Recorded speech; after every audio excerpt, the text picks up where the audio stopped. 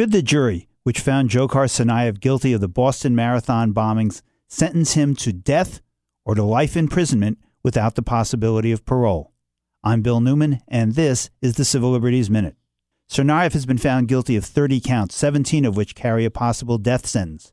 That makes sense, since Tsarnaev's case has never been about whether he was innocent or guilty, but rather only about what punishment he should receive.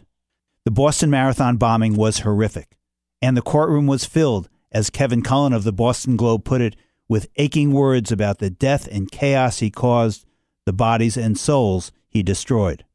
In recent days, the media has been debating whether a death sentence for Tsarnaev would be worse than life imprisonment or not.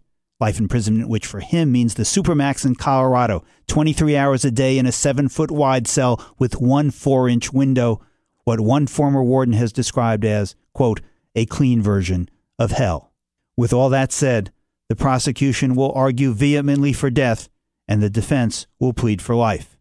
The jury hopefully will return a sentence of life imprisonment because the penalty phase is not so much about Tsarnaev as it is the difference between people who kill other people with planning and premeditation, like the Tsarnaev brothers, and people who shouldn't, and don't, and won't, because we're better than that.